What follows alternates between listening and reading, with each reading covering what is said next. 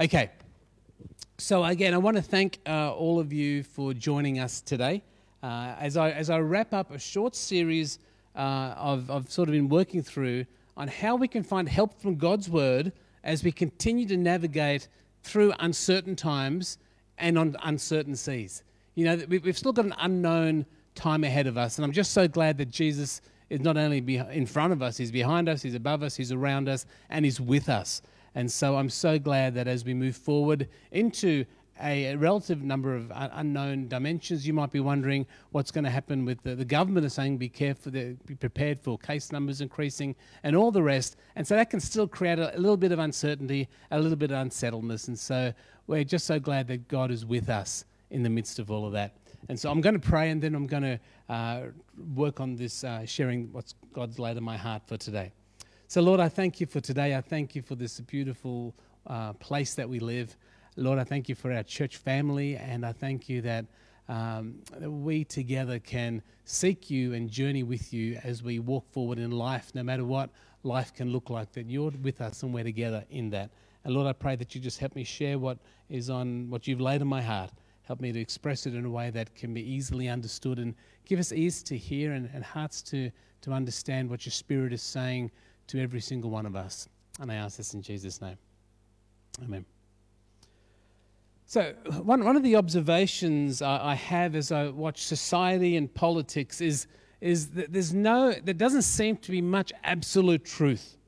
Certainly our world is, they would consider science an absolute truth, and and I think science is a wonderful truth. I don't think it's absolute in its truth, but I think we do live in a world where science has certainly brought so many valuable contributions to our society. But it seems to me that we have become, in this absence of absolute truth, particularly moral truth, it seems that we have become the center of our own world. We are encouraged to believe what we want, get what we want, buy what we want, do what we want, and of course, you know, and sometimes that affects other people, and so there is a legal system in place that stops us doing what we want or getting what we want through the inappropriate means. But ultimately, we live in a world that is really self-centered and self-focused. And on the whole, the thing that we are told we're told to sort of judge between what's right and wrong by our heart. We hear it, they say, do what feels good to you. Do what feels right. And so when we're making decisions about a whole range of things, we're told to look inside. We're told to look at our hearts and make sure that we're at peace with whatever we choose to do. You've heard these phrases, you know, follow your heart, follow your passions, follow your desires. And you know what? I disagree with that sentiment. I believe just feeling good or passionate about something can be dangerous. It can be good, but passion in itself is not enough. You know, you could be passionate for a various cause, you know, until, you know, something's really popular and I'm going to do that, and you sign up to it, and then all of a sudden something else becomes popular and your passion diminishes. I've seen maybe passion in romance or marriage. You know, people, and it can be so destructive because people can be passionate over in this space, and then all of a sudden they become passionate about someone else, and all sorts of destruction has been caused. Maybe you're passionate about computer games. Now I've got half of your attention more.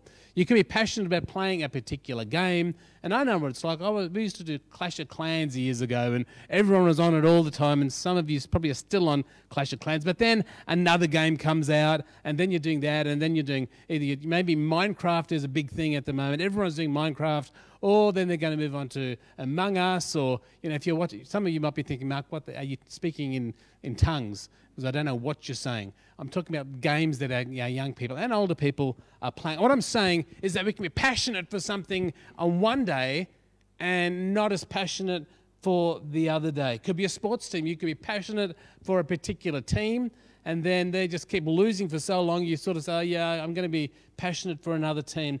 What I'm saying is passion is not good enough. Passion is very fleeting. And just because something feels good to you, I want to say, don't do it. And I'm sure that those people who are wrestling with all sorts of addictions, just because it feels good at the time, doesn't mean it's right. Those who find themselves doing all sorts of things that are upsetting relationships and marriages, you're not going to find any long-term satisfaction in the passions you have that are fleeting and are driven by all inappropriate desires that we have. Maybe some people are passionate, and you see it on social media particularly. They're putting people down, and as they put people down, they're feeling good about themselves. You see, passion, just feeling good about something, isn't always good. In fact, it's rarely good. Our feelings are incredibly subjective. They're fragile, and they're dependent on a whole range of circumstances. And I don't think we can really trust our feelings. Some people say, "Well, just trust your guts. Just trust your heart." I don't think we can lean on that purposely. I know Jeremiah would say the heart is deceitful above all things, and so we've just got to be careful when we say, I'm feeling this in my heart. All sorts of damage has been done to relationships because people followed their heart. And so then as Christians, how do we navigate between right and wrong? How do we determine what we should do, what we shouldn't do? And as I said, our world doesn't have an objective frame of reference, but as Christians, we do. We've got a frame of reference that should help determine our beliefs, our behaviors, our thoughts, and our actions. For us, God's word should help you and me to define what is true, what is right, and what is good. Paul says this in his letter to Timothy. He says that all Scripture is inspired by God and is useful to teach us what is true and to make us realize what is wrong in our lives. It corrects us when we are wrong and teaches us to do what is right. And so we've got Scripture that has been given to us that should help us navigate through the life we live. And so certainly as Christians, there are some things that are indisputable to us, or undisputable. What's the word? Someone tell me. Indisputable. I've written it wrong in my notes. As Christians, we have indisputable truths and values that should shape our actions and beliefs. I mean, we could talk about our doctrines. We could talk about our understanding of the Trinity, the shared nature between the Father, the Son, and the Spirit, their uniqueness and their oneness. That's indisputable for us. We're not going to budge on that one. How about, was Jesus fully man and fully God? For us, that is indisputable truth. His death and his bodily death and his bodily resurrection for Christianity, for us, that is an indisputable truth. That is, for us, we do not entertain a different position on those things. Our salvation through grace alone, by faith alone, how we are saved by the blood of Jesus and all that he accomplished, for us, those things are indisputable. They're essential to us in what we believe, and the indwelling presence of the Holy Spirit is Spirit within us. So we've got our doctrinal beliefs, and based on our understanding of God's Word, we have a whole range of instructions and commands. We have to care and love for the poor and the needy, to love one another, to serve one another, to gather together. For us as Christians, I don't think any of us would disagree with those things being essential, indisputable truths to our Christian experience. And we would all agree that those things and many others, and you've probably got, what about this? I'm not saying that that's not indisputable. I've just got to preach a shorter message. There's so many things that the Bible says are indisputable for us, that inform us, instruct us. And the Bible speaks to those things. The Bible makes it very clear, and so we can respond with such strength on those things. We would say they're non-negotiables to our faith. We would say they're essential. We would say that they're indisputable.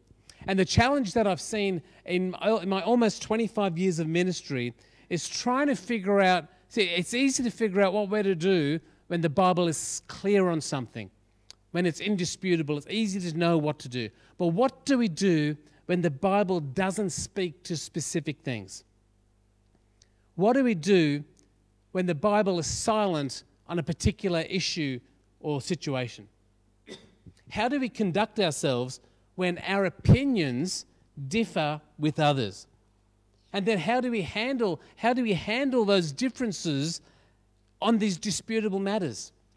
That's what I want to talk about this morning, because I've seen enormous friction, tension, and hurt in relationships and in churches as people are wrestling with these things that are what I'd consider them disputable.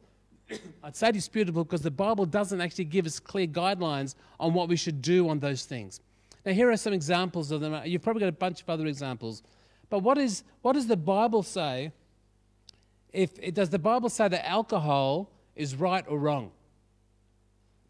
Now, the Bible gives us principles around alcohol, but it doesn't tell us that it's right or wrong. And so the problem is some people take a disputable as it's not unimportant, but whether it's right or wrong, it's not clear in Scripture, so it's not essential.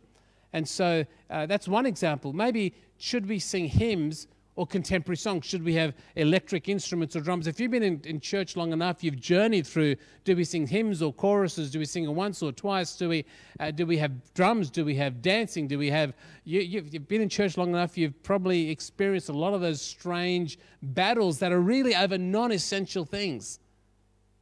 What day to have church? So I know many people, different churches believe a certain day is the right day. Others say another day is the right day. What does the Bible say? Do you know what? It's silent on that. How about a vegan diet or a meat-eating diet? What does the Bible say about that? I'm not going to go there. How about tattoos? See, I'm raising some things that might be they might sound controversial. How about the movies we watch? What rating movie do we watch? Or what books do you read? What type of schooling do you think is right or best?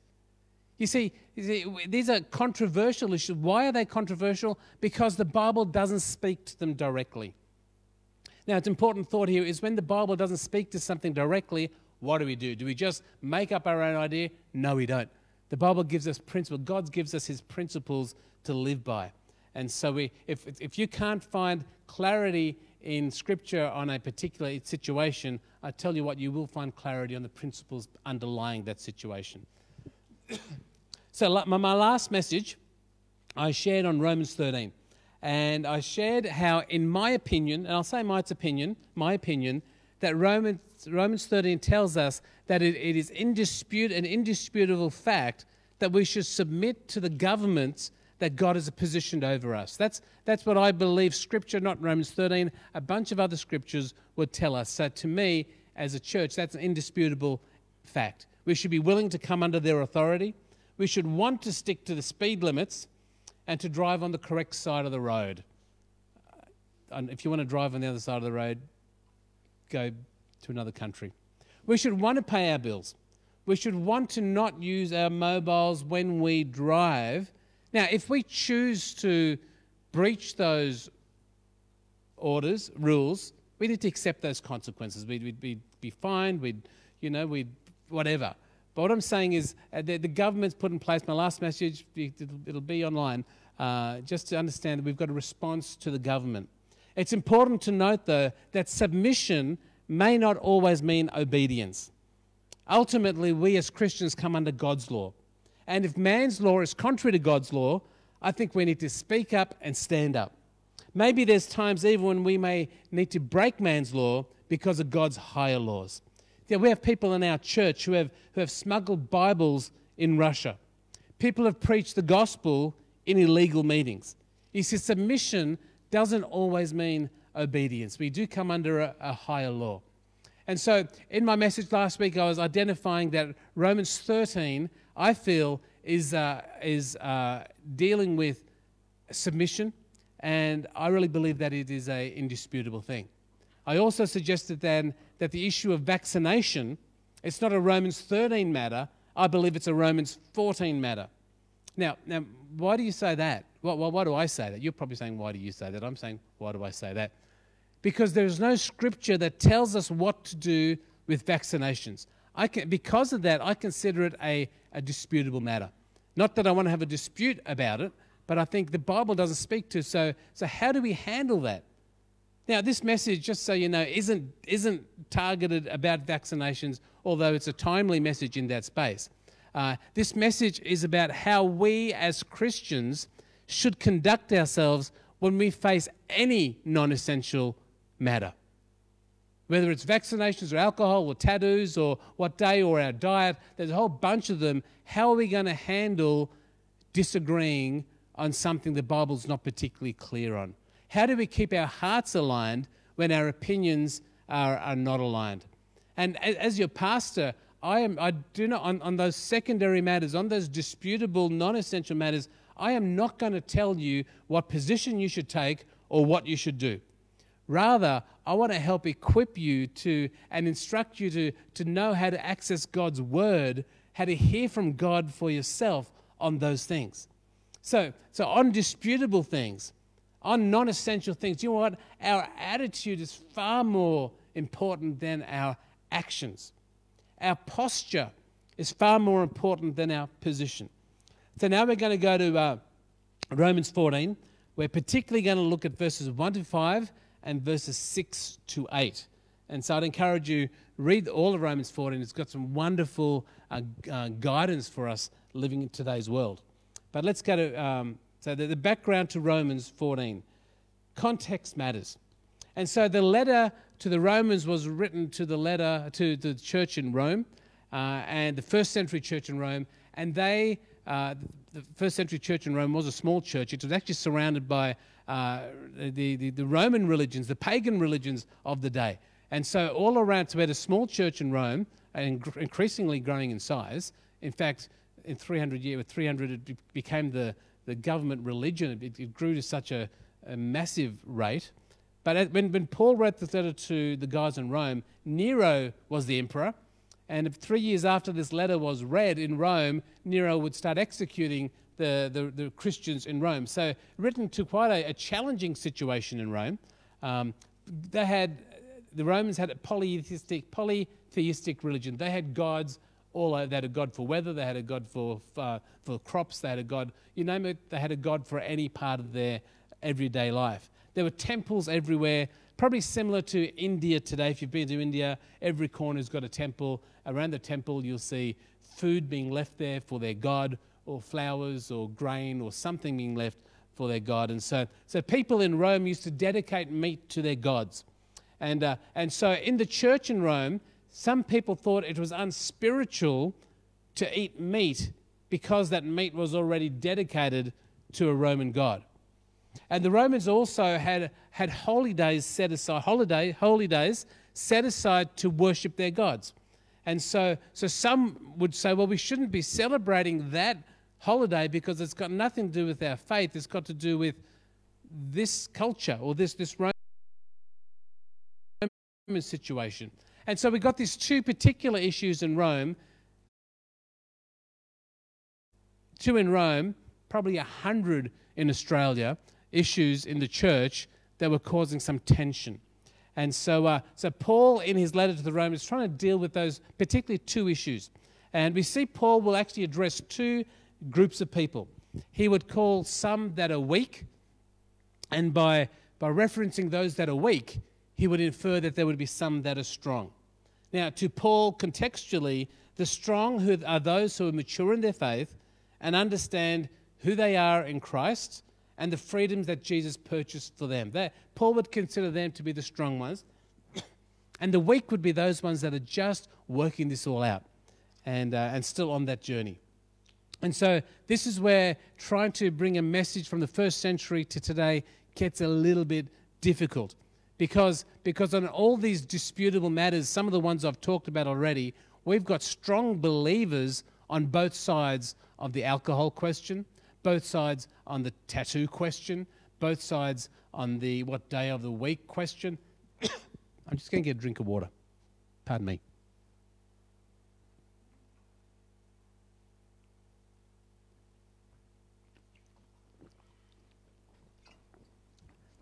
Much better. Thank you. Thanks, Noah. Okay, so we have got strong Christians, strong, mature believers on both sides. Pick any of the disputable matters that I've raised already, including vaccinations, and you will find we've got strong, mature believers on both sides of those non-essential, disputable matters. And so when we have different opinions, the challenge is, in this case, we don't have strong or weak believers, but we do have difference of opinions like the Roman Church did. And so here we're going to look at the principles behind what Paul's saying. And basically, Paul is saying The strong, and we'll see this, I'm going to read the verse in a minute. The strong are not to despise the weak, and the weak are not to judge the strong in these non-essential areas. Romans chapter 14, verse 1. Paul says, accept other believers who are weak in their faith, and don't argue with them about what they think is right or wrong. For instance, one person believes it's all right to eat anything, but another believer with a sensitive conscience will eat only vegetables. Those who feel free to eat anything must not look down on those who don't, and those who don't eat certain foods must not condemn those who do, for God has accepted them. And so here we find some really great advice. In fact, we find some commands from Paul. As I said, we need to understand we're not talking a matter of weak and strong, because I think we've got strong believers. In fact, if you're, I'm sure you're on a journey and your faith is strong. And so I believe no matter what your opinion you have of some of these things, we've got strength in that. But here Paul is saying, but you've still got different opinions. And that's what we're dealing with. And so the advice from Paul, the commands from Paul, number one, he says to accept people. Accept people with a different opinion or different position to us. The word accept is not a matter, it's actually the Greek word, one of the meanings for that word accept is to give them give them access to our hearts. So Paul is saying when you've got differing opinions, we need to accept them. And what he's actually saying is we're not just saying accept their position and reject them, because it's easy to do. We can say, oh yeah, you're one of those people, yeah, okay, I accept what you believe, but I reject you. Now, Paul is saying we need to accept the person and the opinion. For Paul, the goal is community. Relationship is far more important than being right. We need to be able to learn how to extend grace toward one another. We need to learn how to love one another even when we are passionately disagreeing on these non-essential things, these disputable things.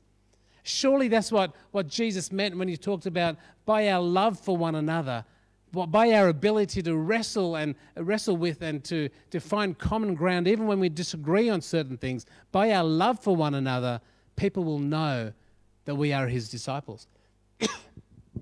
And so, firstly, we need to learn to accept those who have a different position. For those who feel free to eat anything, Paul's saying, well, if you feel you can eat anything, well, don't look down on those who may not feel they have the same freedom. Carnivores is saying, don't look down on the vegetarians. Don't be hard on them. Don't look down on them. First one, accept others with a different position. Number two is to accept people unconditionally. Paul is saying, don't argue with them about what they think is right or wrong. Paul's saying, don't try to force someone else to have your opinion on these secondary matters. Don't try to have someone else have your point of view when they've got their point of view. Don't try to convince them that you are right and they are wrong. And there's a very good reason. This isn't Mark saying this. This is God saying this through Paul. And there's a very good reason we should accept them and a very good reason we should accept their position. And you find that in verse 3, if you can just put that back up again, Sam, at the very end, it says, for God has accepted them. Full stop. We accept others who may have very different thought to us on secondary things. We accept them. Why? Because God has accepted them. That can be hard sometimes, because sometimes their opinion can really be quite controversial, their approach might be quite antagonistic. But Paul is saying, God has accepted them, and so we should accept them. Number 3, don't judge others. So now Paul's going to flip the equation to the other side. So before he was talking about those who are free to eat, not to accept those who are not yet free. Now he goes, now those who feel they are not free to eat something, or for people who are not free to do something, he says, don't condemn those who do.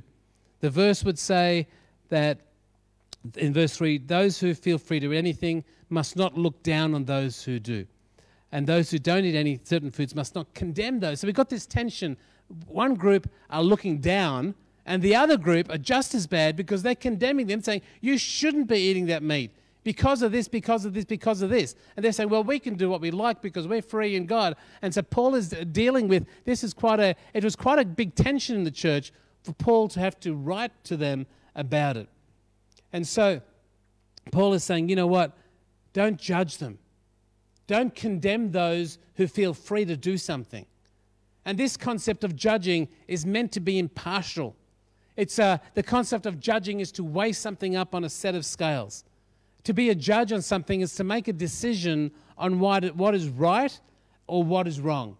A judge ultimately should make decisions not based on motives, but based on objective truth.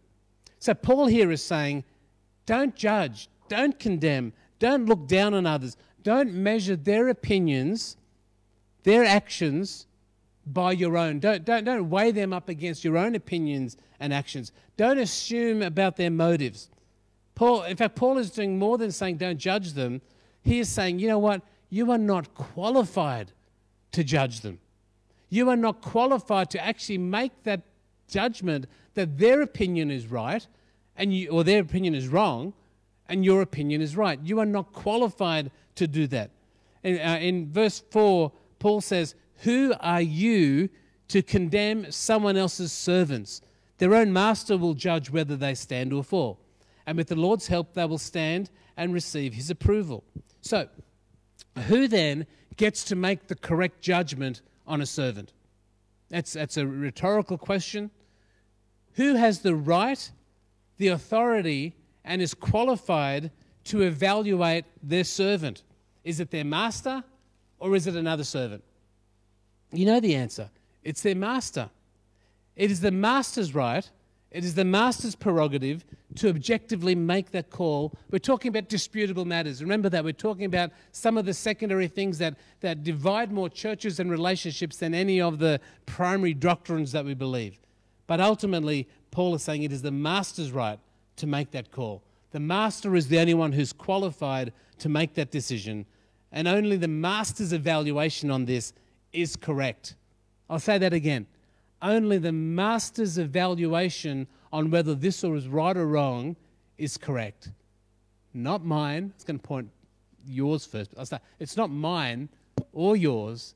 It's the master's position that is true.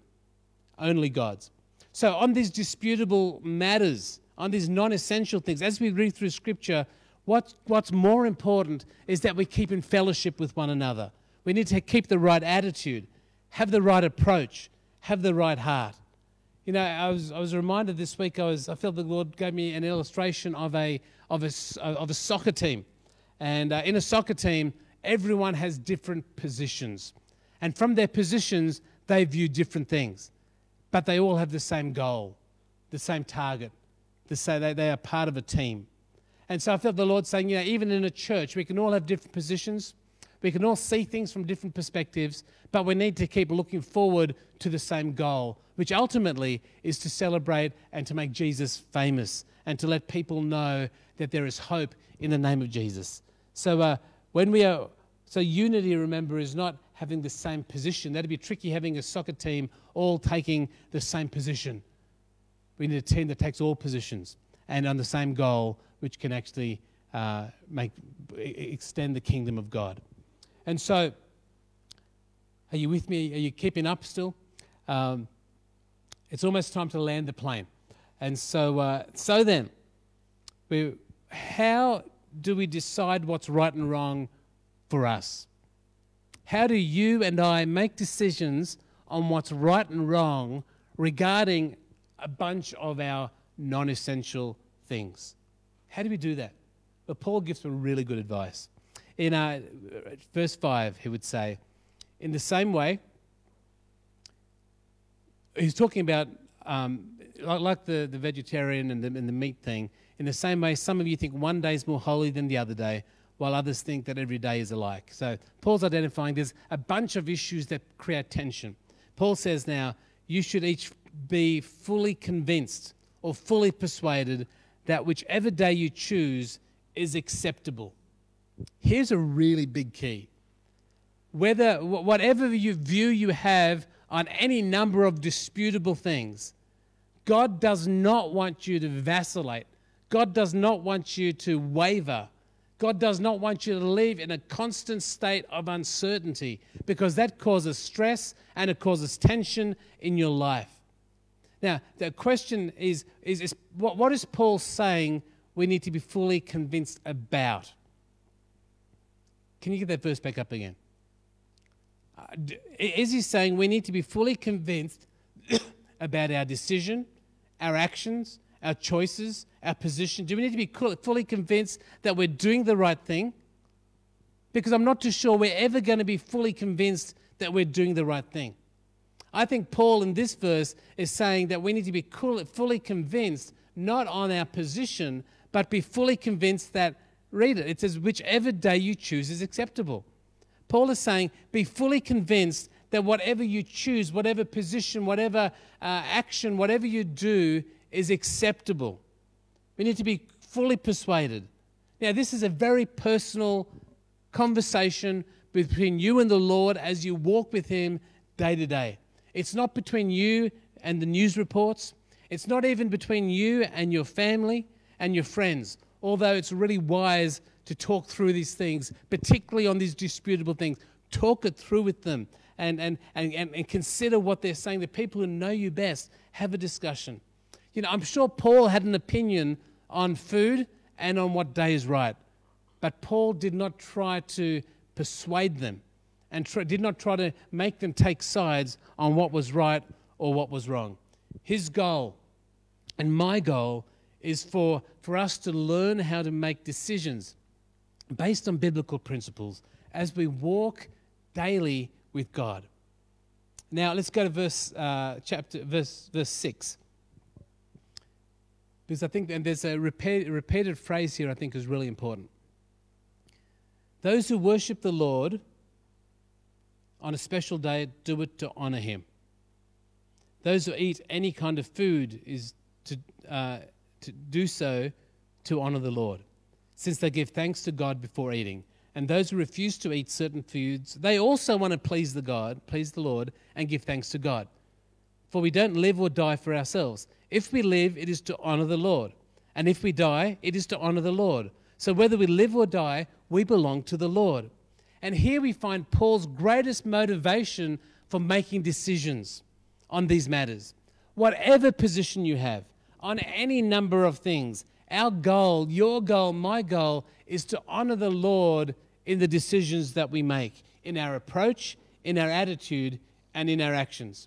So when it comes to making decisions on these non-essential items, these disputable matters, drinking, vaccination, tattoos, meat eating, whatever day is most important, or you might have a bunch of other non-essential ones that you're wrestling with, Paul is not saying do what you want and don't give a rip.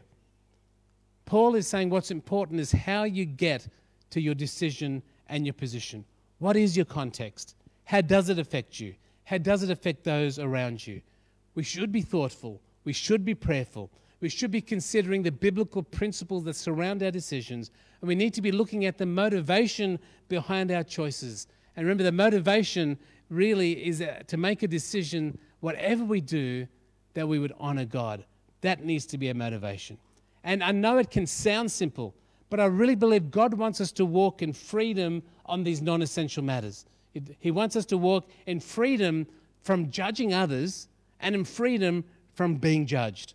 Ultimately, each one of us are called to walk by faith. There is no right or wrong on a number of things.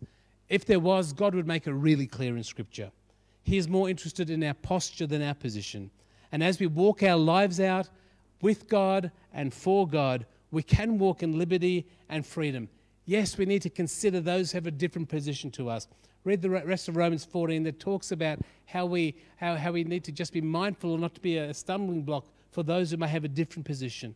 We need to be wise, considerate, don't make things difficult for people. We need to guard our heart, our attitude toward other people, and particularly those who disagree with us. We need to make our decisions with an intent to honor God. And ultimately, our motivation, you and I need to be fully convinced that God accepts us and our position. And because of that, we should be willing to accept others and their positions. What do you reckon? Can we do this? I think we can. I think with God's word and God's spirit and God's people, we've given all that we need to live a life that can honor him and walk in unity, understanding there may be tension, maybe different opinions, but together we accept and love one another, and together we can touch and reach a community that desperately needs hope and desperately needs to see what love really looks like. Why don't we pray? Father God, I just thank you again for the time I've had today. And Lord, I know my words might have been stuttered and I stumbled. But Holy Spirit, I pray that you would take my words, your words, I pray, Lord, and would speak to hearts and minds across all those that are listening today. Lord, I pray that you'll help us to understand that there is so much that unites us in Christ, but there's so much the enemy wants to use to divide us and to discourage and to create dissent and division. And Lord, I thank you that we can find victory in that space as we guard our hearts toward one another, as we learn to really accept others, even they have different positions and different thoughts. Help us to accept them and their positions. Help us to understand that you are for us and not against us. And Lord, I pray for any of those who may be struggling to make decisions or vacillating on any number of non-essential things. Lord, I pray that they would just be fully convinced that you are for them, and that whatever decision they make, they've been praying, they've been talking, they've been doing what they can do, but whatever decision, I pray that they'll be fully convinced that whatever decision they make is acceptable to you, and they would confidently walk into that in faith. I ask that in Jesus' name.